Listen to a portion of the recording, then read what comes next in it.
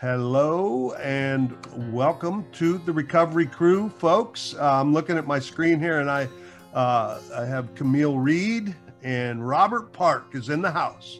I'm Dr. Bob Beare, and this is the Deep Waters Recovery podcast. We call it the Recovery Crew, and so we have the great honor today to Robert's going to tell his story, and I'll say a little bit more about his bio here in a minute in case you don't know who he is. But anyway, that's my way of saying hello, Camille. Hello, Robert.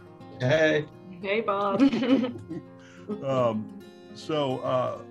Why don't we start with Camille? Why don't you let folks know what Deep Waters is and what we're up to here, and then I'll introduce Robert and let you launch. Yeah, so at Deep Waters, we are an advanced recovery and healing experience for men and women in the Austin, Texas area. We have the Deep Waters Intensive, or the DWI, which is a 3-day transformational trauma resolution experience that integrates psychodrama, bioenergetics, and rituals of empowerment. That's going to be happening later this year. And then our upcoming experiential facilitators training, or EFT, is an opportunity for anyone who works with others to do their own inner work and learn action tools that they can use in groups. You can also get on a certification track for that so that you can lead the Deep Waters Intensive. And you can find all that info at deepwatersrecovery.com. And then we also have an outpatient program where individuals can work with Dr. Bob and his colleagues in groups, individuals, couples, and family sessions. Our weekly blogs come out on Mondays, and then the podcasts come out on Friday, and you can like, follow, share, subscribe on YouTube, all of it. And then you can also follow Bob on TikTok as a recovery and trauma guy. For a laugh. I'm having a blast over there. Robert, look at everybody smiles when that gets mentioned. Like, how could that old guy be on there? I'm the, what do I call myself on there? The Wise Ass Therapy Solutions. Yes, what? And yeah. Anyway, it's I like it. I get to do my Larry David therapist impression. So, all right. So here we have Robert Park, just going to tell his story today, and we're going to probably learn something. Every time I've been with Robert, I know I'm with a person who's been. You ever run into somebody that nothing has ever happened to? Yeah. It's like, and you start falling asleep in the first 30 seconds. That has never been the case with Robert. Robert's been I'll let him frame it however he wants to, in the recovery addiction treatment world for coming up on a couple of decades. And I know he's worked with a lot of different treatment centers, has played different roles at those treatments, all of them. I think you've probably been in all of them. There's a couple I haven't done, but for the most part, yeah. Yeah. So, and now he is the owner and operator of Luna Recovery Services in Houston. Luna, that's Luna. I don't want to disparage anyone else. It's hard to say it this way, but Luna's doing the best work, doing the real deal combination between, giving the real solution for addiction, which is not, it can't be all 12-step recovery, and a real clinical solution, which cannot be all clinical. In order to treat addiction, you have to have a mature combination of the use of both of those, and it's not easy to pull off. And Robert has a team that is doing as good as anybody I know of. How did I say? Hey, I said that pretty good there. That was perfect. Yeah, I'm gonna actually ask for this recording and put your video on my website. Promo. Yeah. Well, I'm telling. Sometimes when I tell the truth, every once in a while I tell the truth, and it sounds really good. All right. So anyway, Luna's great. Robert is a guy that has done a lot of deep work himself. I'll let you talk more about that. But anybody that puts holotropic breath work on his bio says something about the person. Holotropic breath work is a particular kind of deep trauma resolution processing that maybe we'll chat a little bit about before. But anyway, Robert, so glad you're here. I could go on about who you are and all the stuff that you've done, but why don't we just let you launch and tell us what it was like, what happened, and what it's like now. Yeah? Yeah, perfect. Yeah, thank you for that. Thank you for the warm and gracious introduction. I appreciate that. Yeah, so I'm really happy to be here. This is kind of like something different and fun, and it's a good just a good change up. And so yeah, when the opportunity arose, I was like, yeah, let's do it. Yeah, so I've been sober for it'll be 17 years and 10 days, I guess. So it's always the month of June is always kind of like the darkest. It reminds me of just like kind of that final dark night of the soul, so to speak, that I had. But before that, there was a lot of fun. It works until it doesn't work anymore. Yeah, right. And I grew up alcoholic home. My dad is sober now, but was an alcoholic, cocaine addict, and my mom was a really good codependent, and my grandmother was an alcoholic. My older sister's an alcoholic. My younger sister's an alcoholic. My aunt on the other side of my family died of opiate addiction. I mean, so I've come by this very honestly. I didn't have a chance in hell, basically.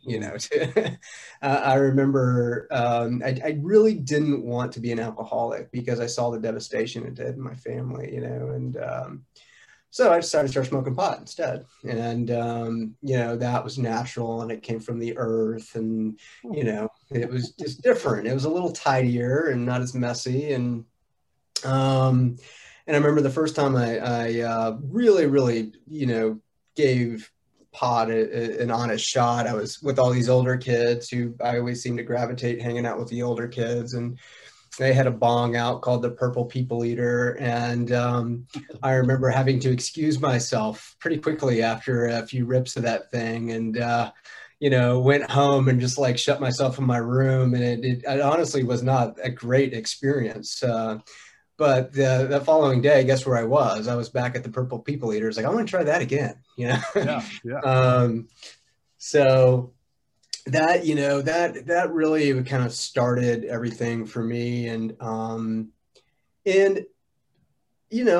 did start to form a connection with myself and definitely with the substance and with the people. And so really, I think from that point forward, it was just like, yes, drugs, this is my way.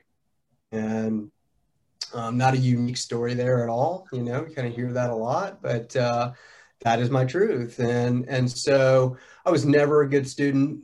I barely passed middle school. They put me on Ritalin the last 3 months of school, and I made straight A's, but I just was never really all that interested in school or going to class, or I'd rather just have fun, and that was kind of what I was more into. And so, I benefited from having an older sister who also was using MDMA and drinking and smoking pot, among other things. And so I got to kind of hang out with her friends and partake in those substances as well. And so, I started listening to a couple bands in high school, Grateful Dead and Fish. And I mean, that like became my religion, it was just like, man, I just remember like all I wanted to do is like listen to shows and get high and just like sit there and just like somehow my guess is you weren't this clean cut looking dude following the Grateful Dead around. No, I grew a beard as fast as I could, which I started shaving in the fifth grade. So it wasn't that hard. We should have pictures on here. You know what, Bob? There's not that many of them. Didn't want the evidence. Luckily, I got sober before like social media and all that stuff. Really, like I think we had MySpace maybe when I was, if that. But when I got sober, yeah, and so I just started exploring. I started taking some psilocybin and some LSD and things like that. And man, I mean, to be honest with you, like I really felt like I was figuring something out. I was like, everybody should take LSD. Like, I mean, the world would just be a better place, Yeah. And that still may be true. I don't know, but it's, you know, I remember being in Saturday Detention reading like Carlos Castaneda and, you know, like these metaphysical books, you know, in high school. And I was starting to really kind of explore some of that. And I didn't really have any structure or mentors or anything like that. I mean, I just kind of, I don't even know how I fell into it. Maybe it was through the dad, but, and so, you know, I often say I was really cool in high school. I mean, like really cool. I peaked, like that was like the peak of my coolness. It was like junior, senior year of high school.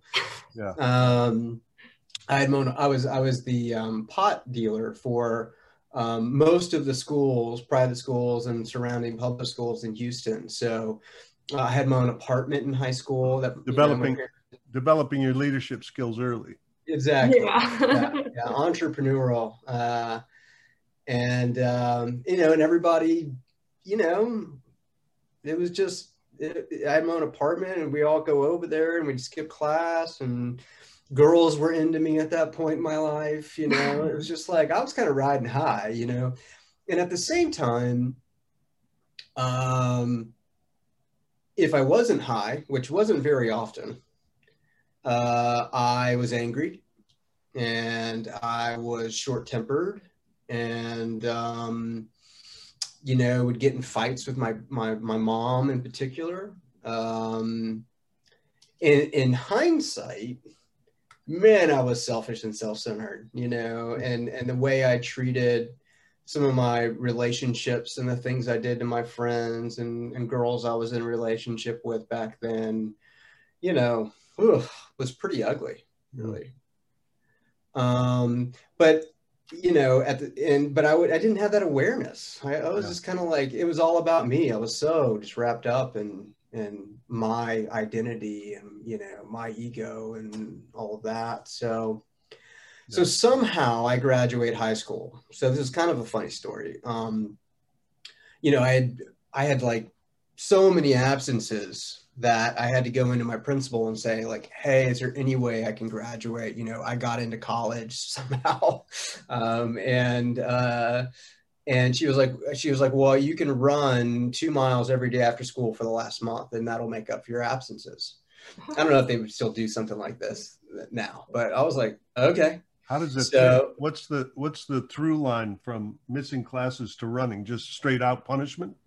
Punishment, I guess. Yeah. I mean, but I was willing to do it. I mean, you know, the coaches despised me. They're like, oh, Park. I just, you know, and that's who was, you know, overseeing my running, you know, deal. And so I'd show up and, you know, for the first week, my stoner friends were like all across the street, like, you know, smoking joints, like, yeah, go around. I was like running across the track, you know. And finally the coach, you know, after like probably a week or two, the coach was just like, Park, just get out of here. Like he just, you know, he just gave me credit for it and he just didn't want to deal with me. And, you know, frankly, that's how I got through life. Yeah. You know, all my teachers loved me. I didn't do shit, but they loved me, you know, and it's kind of how I learned how to navigate, you know, getting away with stuff.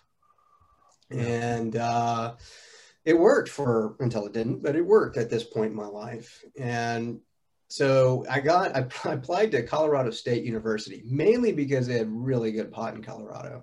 Yeah. And they have really good music and it's in the mountains. And, you know, I had a beard and long hair at this point, and I was like, I belong in Colorado. And Boulder, right? Fort Collins. Fort Collins. I didn't get into Boulder. There's no way I was getting into that school, but I did get into Fort Collins. On probation, mind you. And so I moved up there and I went to class for a little while, lived in the dorm, and I found a pot supplier because that's who I was. I was Rob the pot dealer, you know, so I was dealing pot out of my dorm room, and you know, I started drinking a lot more at this point.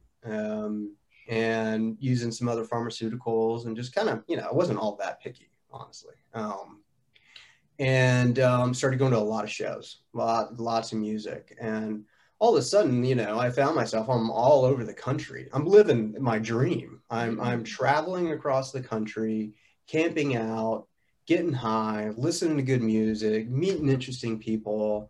And, you know, I'd run out of money, and I'd call my mom, or usually my dad, because my dad was an alcoholic and he felt guilty for all the stuff he put me through. And I knew that, and, you know, at some level. And so, you know, I could play on that guilt, right? And say, Dad, send me some money. And you know, he'd be like, well, where are you? I'm like, oh, I'm in Portland. He's like, it's a Tuesday. Like, why are you in Portland? I'm like, oh, you know, blah, blah, blah. And so needless to say, I fail out of college, and, you know, I start working at a bar, bartending, working in the back of the house, start using a lot more cocaine at this point in my life. And, you know, it was interesting, that dynamic that I said about how cool I felt in high school. I did not feel that in college at all.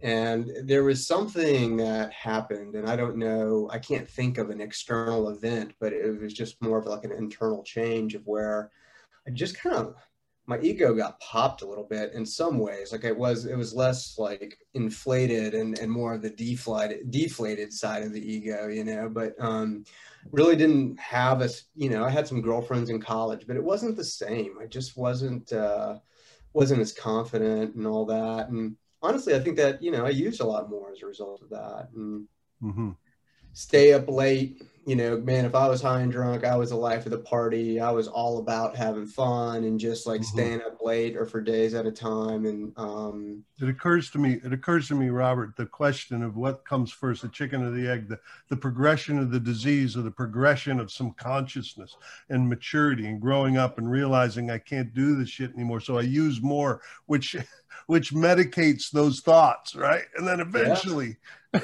you know, it's a little bit of a race. Totally.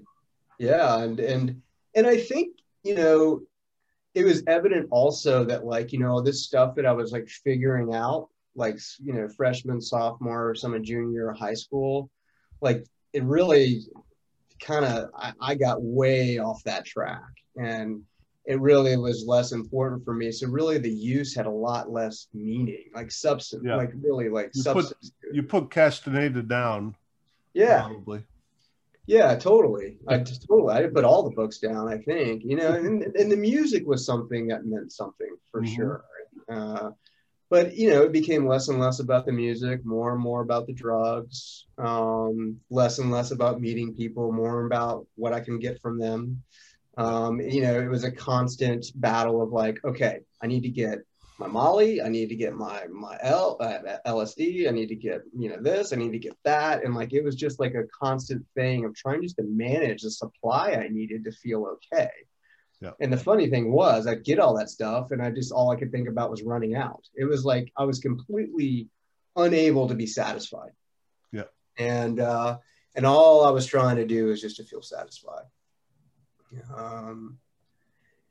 And so let's see. So, you know, I got worse and worse, got really bad. And I was like, you know, I'm going to go back to Houston, because, you know, here's one of my first geographical, like really conscious geographical changes to try to like make things better.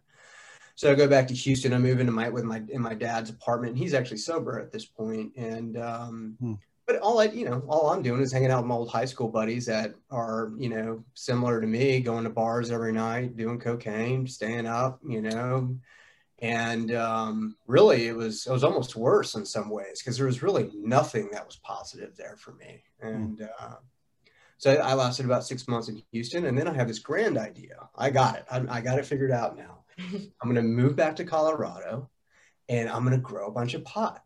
Because if I grow a bunch of pot, then I don't have to like deal at all. I just like sell it, and I'll make all this money, and then I can travel and go see shows. I can live up in the mountains. I think they call it the geographic agriculture entrepreneurial cure. Yeah, exactly. Yeah. It's going to solve all my problems. Yeah. And, you know, I mean, I was 95% miserable. I mean, but, you know, I was still able to make things happen, and come to find out, it's all pretty fuzzy, you know. I mean, it's like, I know all this happened, but like some of the details, I'm like, well, how did I get that house? And how did I get all those plants in my house? You know, and I remember this guy, but was he real? or was he? You know, Yeah. like it's. Yeah. So I moved to Evergreen, Colorado. I get a house up in the mountains, and I have 200 plants in my house, you know, and it's, you know, I had this vision of me like being in solitude in the mountains and how like peaceful that would be. And God, man, I was just left to myself. I was like going crazy up there, you know? So I'd drive back up to Fort Collins and party up there, come back. And then one night we ran out of cocaine, and this guy, Dave, said, hey, I can go get something else. And we were like, well, Dave, why are you still sitting there? Go get it. And he came back with methamphetamine. And that really started about a year of heavy methamphetamine use, daily methamphetamine use. And, you know, I think that drug probably robbed my soul more than anything else. And really, in some respects, I'm grateful for, because it took me down so hard, and I crossed so many boundaries and so many philosophical and moral lines with that drug that it really made me hit pretty hard. And cops showed up at my door, you know, they took all my plants. It's kind of a weird situation. They said, well, we'll take, you know, you let us in, we'll take you down and process you and let you go, which they did. And so I, you know, hit methamphetamine hard for a couple more months until I pawned my car. I spent all the money I made growing pot, had nowhere to live. So it was, you know, hanging out with other people. And what do? I call my dad, because, you know, when it gets really bad, I call my dad, and I told him that I pawned my car. My dad's pretty calm dude, but he was like, get your ass home to Texas, you know. And I'm like, and I had plans to move with these two girls to Tahoe. He didn't like that plan at all. But Tahoe. so, Camille has Tahoe stories, don't you? Yeah, a lot of my addiction was in Tahoe. Ran away to go live up in the mountains to do this traveling hippie thing, just like you, and somehow. Maybe you two do know each other. Yeah, maybe. Yeah. We were going to move to Truckee, which is, you know, right by. Oh, nice. Yeah. I was in South Lake, so a lot of hippies up there. Oh, yeah. Good place to use. I was a very snobby hippie, just for the record. Like, I was too. Me too.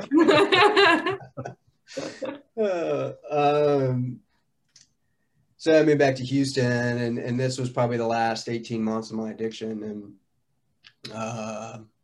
you know, started doing coke again, because I don't want to touch meth ever again. And I didn't, you know, but I was like, oh, but I'm gonna go back to cocaine, you know. And so my dad was using at the time, was not sober. So his cocaine dealer came over. He was obviously a cocaine dealer. And my dad was like, oh, he's my friend, you know. And I'm like, mm-hmm.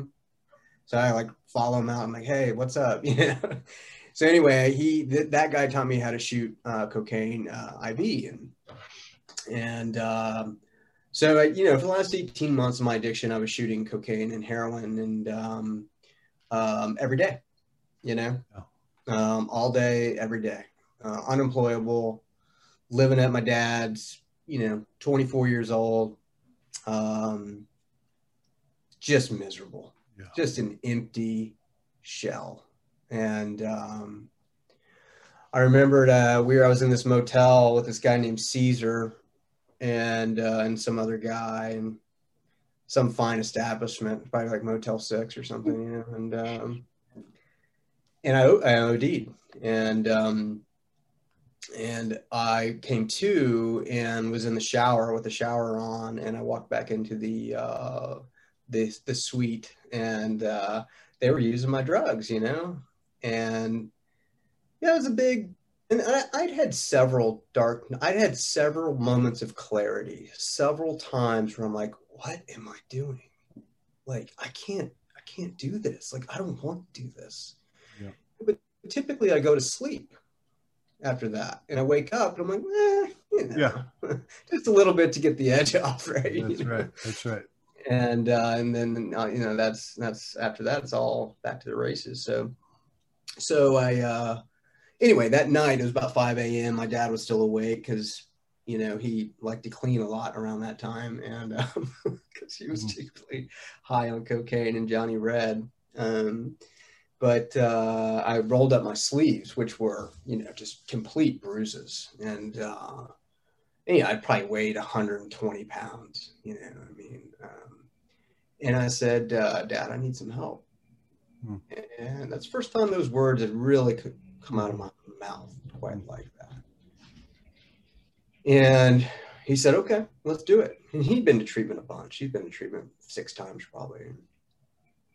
So again, it was all kind of fuzzy, but a couple days, maybe it was the next day, I was, my crackhead buddy drove me to treatment. We got an ounce of cocaine for the ride, and I was like 6 hours late for my treatment appointment. And, but it was interesting. It wasn't like, oh, I'm going to get so messed up before treatment. Like, it wasn't like that. It was just more like, I felt like I needed to do it. Like, like I'm going, I got to do this. And so my mom was dropping my little sister off at summer camp in the same town with the treatment center I went to. And so the treatment center won't let me come in, and because I was so late. And so I had some Xanax and took some shots of tequila, and went and stayed with my mom for the night, which, she was pretty clueless, but I was just, just gone.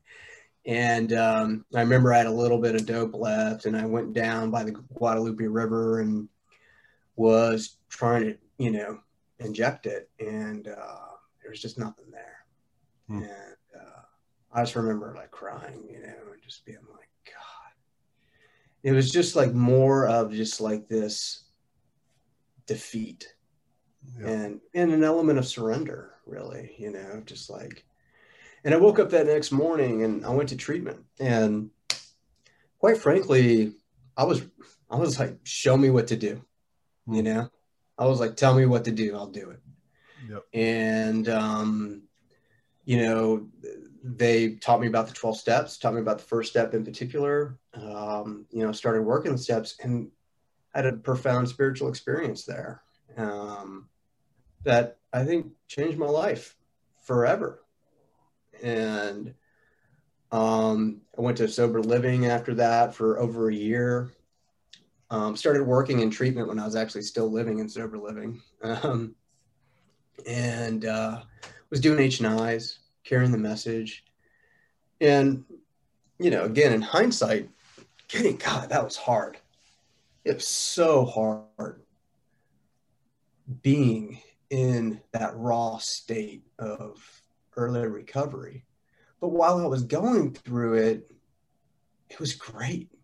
It was exciting. It did entail a lot of pain, but I was just like, man, I was excited about life again. I had nothing, and, I started, my first job was at Starlight Recovery Center, and I went in there, I was still living in the sober house, and then I was, interviewed because someone told me to go out there and interview. And they're like, well, we have a spot for you. It's the graveyard shift on the adolescent unit. I was like, sweet, I'll do it, so that was my first kind of gig in the treatment biz. And man, it was cool. Yeah. Even though we have to, separate our own personal recovery from the work that we do in treatment. Yeah. There's still some of there's no way to split it completely. I've been in the industry since I got sober, really. And, I think it's good for me to stay around guys like you. It's like, I work with guys like you. I mean, I'm around people that are constantly saying, yep, I'm a mess. Okay, that's right. It reminds me, I'm a mess. Totally. I think it's, and, just like me listening to your story so far, right now, Robert, for these last few minutes, it's like I've gotten a lot for my own recovery. It's like, whoa, that's right. That's how this works. And so, whether we're doing it for our vocation or our living or because of our recovery, it's I don't know. It's hard to separate it all out, but it is good to have boundaries. I've heard that. People have told me. Yeah. I've heard about those. Yeah, those, I've heard that too. Yeah. Yeah, it's cool. I mean, like in our place now, I mean, we do check-ins. Yeah, like, hey, how are you doing? You don't get to do that in a lot of, workplace Yep. environments and things Yep. like that. Like, hey, tell us what's going on. So it's nice. And absolutely, I've got to have a sponsor and want to have a sponsor and go to my own meetings. I mean, certainly my job does not take the place of my personal recovery. But I think there's a little bit of benefit to it. I agree. Yeah. Yeah. But I do remember those early raw days, and I don't know how effective I was in this industry, but it was good for me, I think, to stay immersed. That was kind of the point I was trying to make. Yeah. Yeah, God, I made a lot of mistakes, and man, I got sober, and then it was like codependency.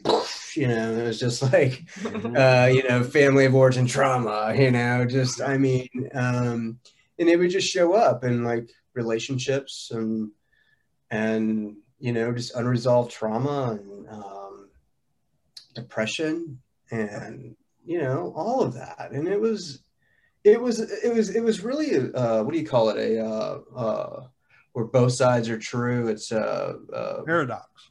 A paradox. Thank you. Yeah, it was really a paradox because on one hand I'm like happier than I've ever been in my life. Yep. And on the other hand it's like, man, there's a lot of stuff I'm struggling with here. And you mean we're not cured when we take away the drugs and alcohol? I thought that was it. I thought that's all I had to do was just stop, and then I'm better. I'm a perfect human being now. I remember being in treatment and someone that worked there said like, oh no, you take away the drugs and the alcohol, we get worse. And I was like, what? Yeah. Why am I doing this? Why am I doing this?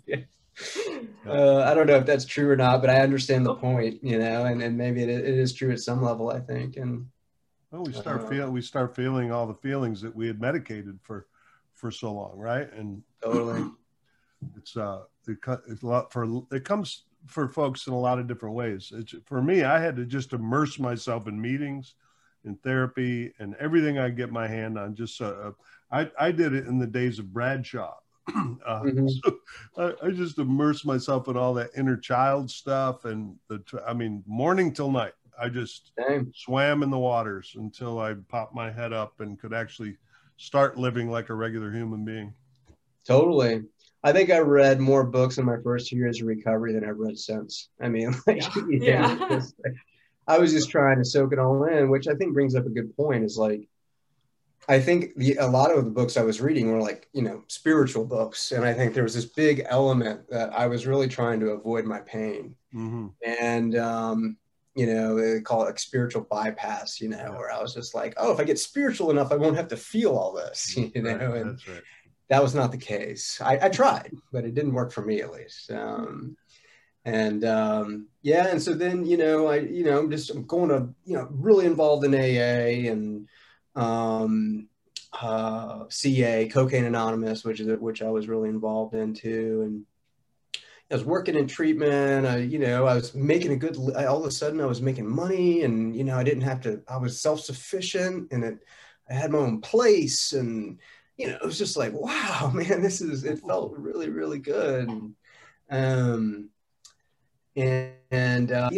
think I was, I'd try anything. I was really searching for something, larger than myself. And I went down all sorts of different rabbit holes, to try to find that. And I'm kind of embarrassed to even talk about a few of them, but, and then I got introduced to something called holotropic breath work, as well, which was a really good adjunct to my recovery and just overall evolvement as a human being. And so there's sometimes we do shorthand around here, and there's some folks that probably aren't in 12-step recovery listening to this podcast. I know that. So when we say first step, what do we mean? Well, we mean just the big surrender.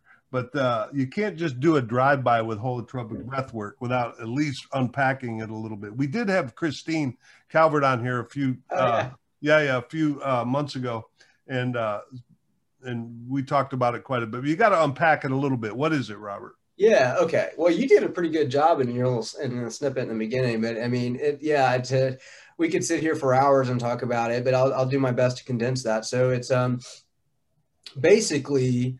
There's a psychiatrist named Stan Groff who was over in Prague, and this was, in the 50s, really, when Albert Hofmann first discovered LSD, and they were using LSD in psychotherapy, and just like trying to figure out like what is this substance, and Stan sat with tons of these what they called subjects back then, and he started to notice that these people were having these powerful life-altering experiences. And then he started to notice that there was a certain trajectory to it, and that people kind of had either this kind of experience or this kind of experience or this kind of experience. And he kind of started to organize all of these findings that he had.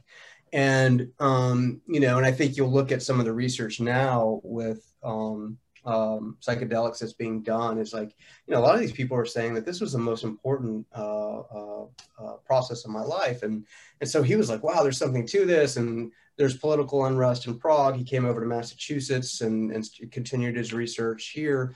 And then, the 70s, happened, and with LSD, and, all of a sudden it was, the devil or whatever. And so he went to this place called Esalen Institute, which is in Big Sur, California. And it was back then, and still, they still do a bunch of stuff. But really back then, it was kind of the epicenter of like consciousness thought in the West. And, all sorts of teachers hung out there. And he was resident and scholar. And he was trying to write books. And his first book was called Beyond the Brain. But all these people like wanted to know, like, hey, we want to do this. And I'm sure they did there back then. But really, I think what he wanted to try to develop what he noticed was, it wasn't even necessarily the substance of LSD. It was that deep healing can happen in what he termed back then a non-ordinary state of consciousness. Now there's several different terms for that, but and that somehow something happens in the psyche to where it's able to complete splintered or unfinished business with the psyche. And it's really this self-directed. No one does it to you or anything like that. It's all based on this idea that you have this inner wisdom within yourself. And, when you can place yourself in a expanded awareness state or non-ordinary state or holotropic state, that you gain this certain perspective over that stuff. And so just for clarity, Robert, because most of that dissertation you just did, which was actually, I've been waiting for that to be articulated really well. That was wonderful. Wow, I didn't know you were that much of a scholar of what's behind the holotropic work. But just for clarity for people listening, holotropic breathwork is not necessarily or even suggested to be under the influence of any kind of drug. Quite the contrary. Right? You're using your own chemistry for this, right? Yeah. So thank you. Yeah. So yeah, it is actually you can't. And if you're really going to do the work with integrity, you're not under the influence of any substance. I mean, the whole idea of it is like, you don't need the substance because you have the breath, and the breath is the vehicle. And you look at ancient cultures and traditions, and they used breath, and they used some plant medicine, but they also used music. They used fasting. They used dancing. They used all sorts of different ways to get into this expanded state. Yeah. And so this is just one of those. And basically, you come in, you do it. You don't have to do it in a group. Most of the time, it's done in a group, and you lay on a mat. And there's music, and you breathe, and something typically happens. Even if you feel like nothing happened, something typically happens. Oh yeah. Yeah, and it changed my life. And Christine and I, we got sober together. I mean, she's a lot younger than I am, but we're dear friends, and we certified in the training together, holotropic training together. So, but we went on this world tour of these modules, and so that was a big piece. And and then therapy, and then obviously 12-step and all of that. And I turned 30, and I probably should shut up pretty soon. But I turned 30, and I started, really.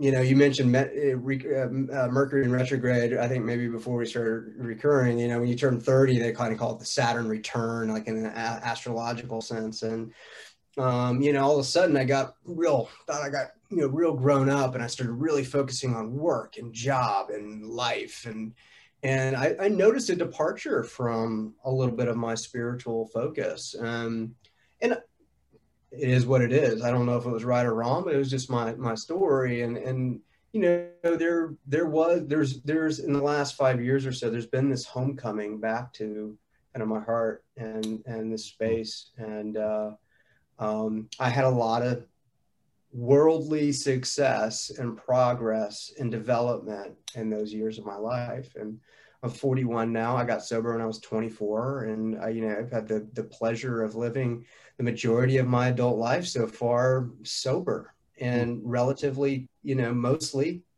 happy. And but more importantly, having the tools to be content, and all I got to do is pick them up. Yeah.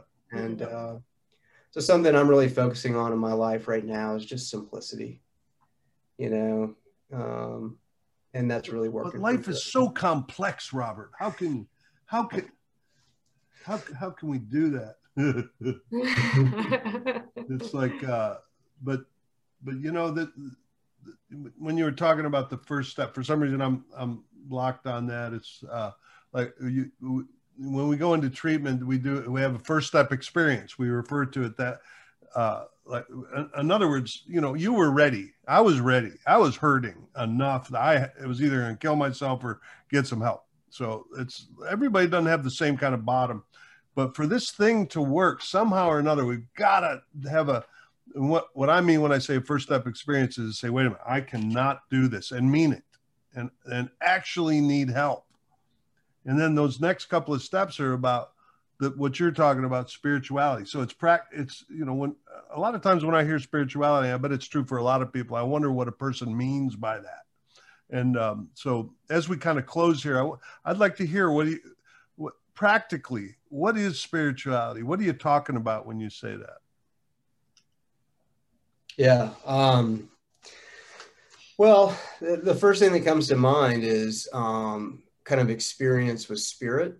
Spiritual experience, take that backwards, experience with spirit. So I think it's like placing myself, for me, currently it's placing myself in a position where I can be present. I can be aware of my emotions, aware of my body, and be present for other people, and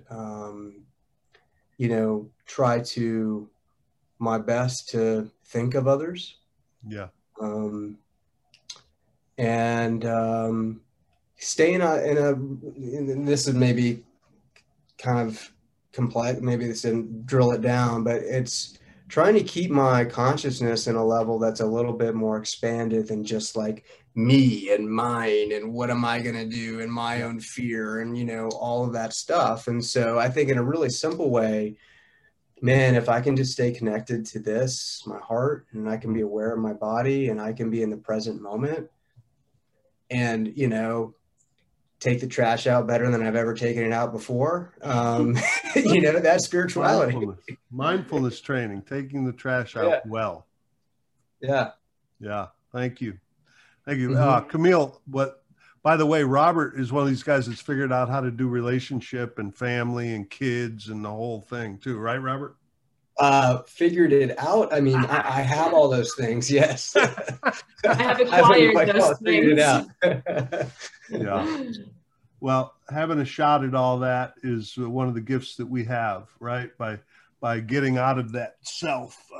It's really hard to do relationship. It's like, what do you want? You need me? What? Wait a minute. I'm only myself. So, the program gives us tools to have a full life. I think about like when my kids are like, daddy, blah, blah, blah, blah. I'm like, God, if I was like hungover right now, or if I've been up for 2 days or something, how do you do that? I can barely do it, now. It's like, yeah. And then we learn how to play with it because we insist on. It took me 27 years to see that one line in the big book, which is we absolutely insist on enjoying life. Yeah. Somehow I missed it. I don't know why you didn't point it out to me, but I've been really. It's funny how those sentences jump out after a while. Yeah, like, oh. I'm so committed to it now that my programs manager Camille occasionally has to look at me with that really nice look on her face. Bob, sometimes you got to do some things you don't want to do. Yeah. It's like I'm so committed to enjoying this life, man. But like this time with you, this has been cool. So are we there? Are we sort of transitioning and are we there? Anything else? Yeah, I think so. Okay. We like to close with ask like a fun way to close is ask a question here, and I'm going to lay this one on you. We'll all answer it. I kind of like this one. What do people misread about you? I like that one. I saw that one on the sheet and I was like, huh, that one made me think. That's one that actually stood out to me the most, so, and I didn't come up with an answer, unfortunately. Yeah. Well, we're all going to do it. So,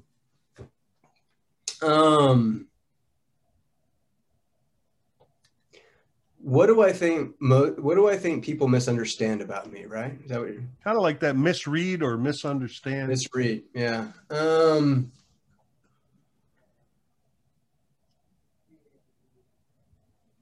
God, it stumps me. Well, go ahead, Camille. You got something? Yeah. You can study it for a minute, Robert. Thank you. Yeah, I'll go. I guess it's that I'm always like very cheerful and always in a wonderful, amazing mood, because that's like what I present out, and that, the moods are just like light is just flowing out of me. And then I go home and like turn into like this little, like get into my cocoon and have to recharge my body to be social again. So probably that. Sure. Yeah. The first one that comes to me is really inappropriate. It's like people think that I'm going to say it out loud just for my own healing purposes. But people think that I'll take their shit somehow. And I'm trying to teach the world I'm not. So I'm going to reframe that, because I think I need to do some inventory work. Right now I can hear it. There's a resentment in there.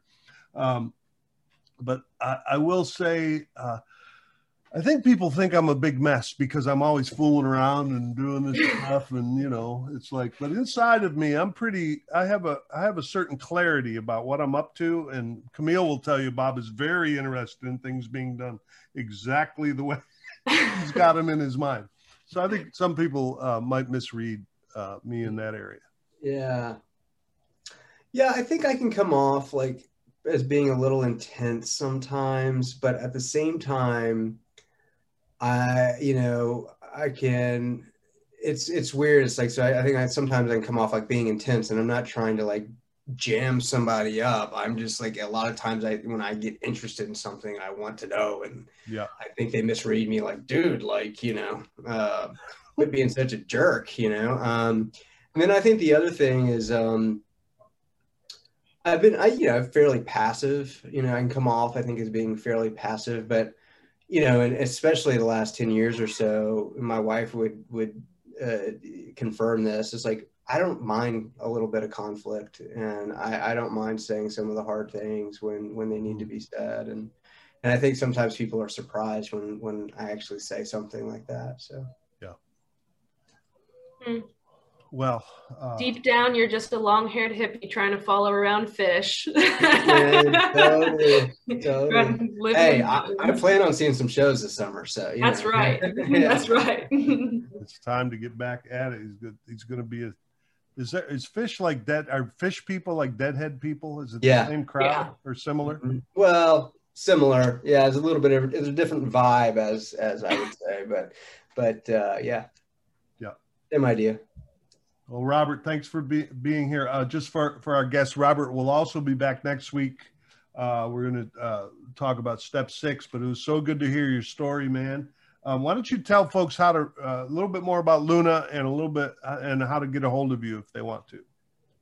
Okay, yeah, sure. So Luna Recovery's in Houston, Texas. It's a boutique outpatient treatment center. We also have a very, very small residential center. It's only 9 beds. It's everything we look through is mainly through the clinical lens, as Bob alluded to early on. We do really consider all recovery pathways.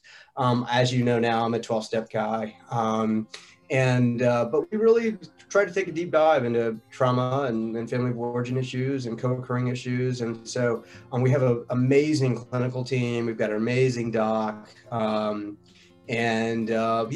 that's our idea was just to try to build something super high quality. I think our main focus is we want our clients to feel safe. We want them to feel cared for.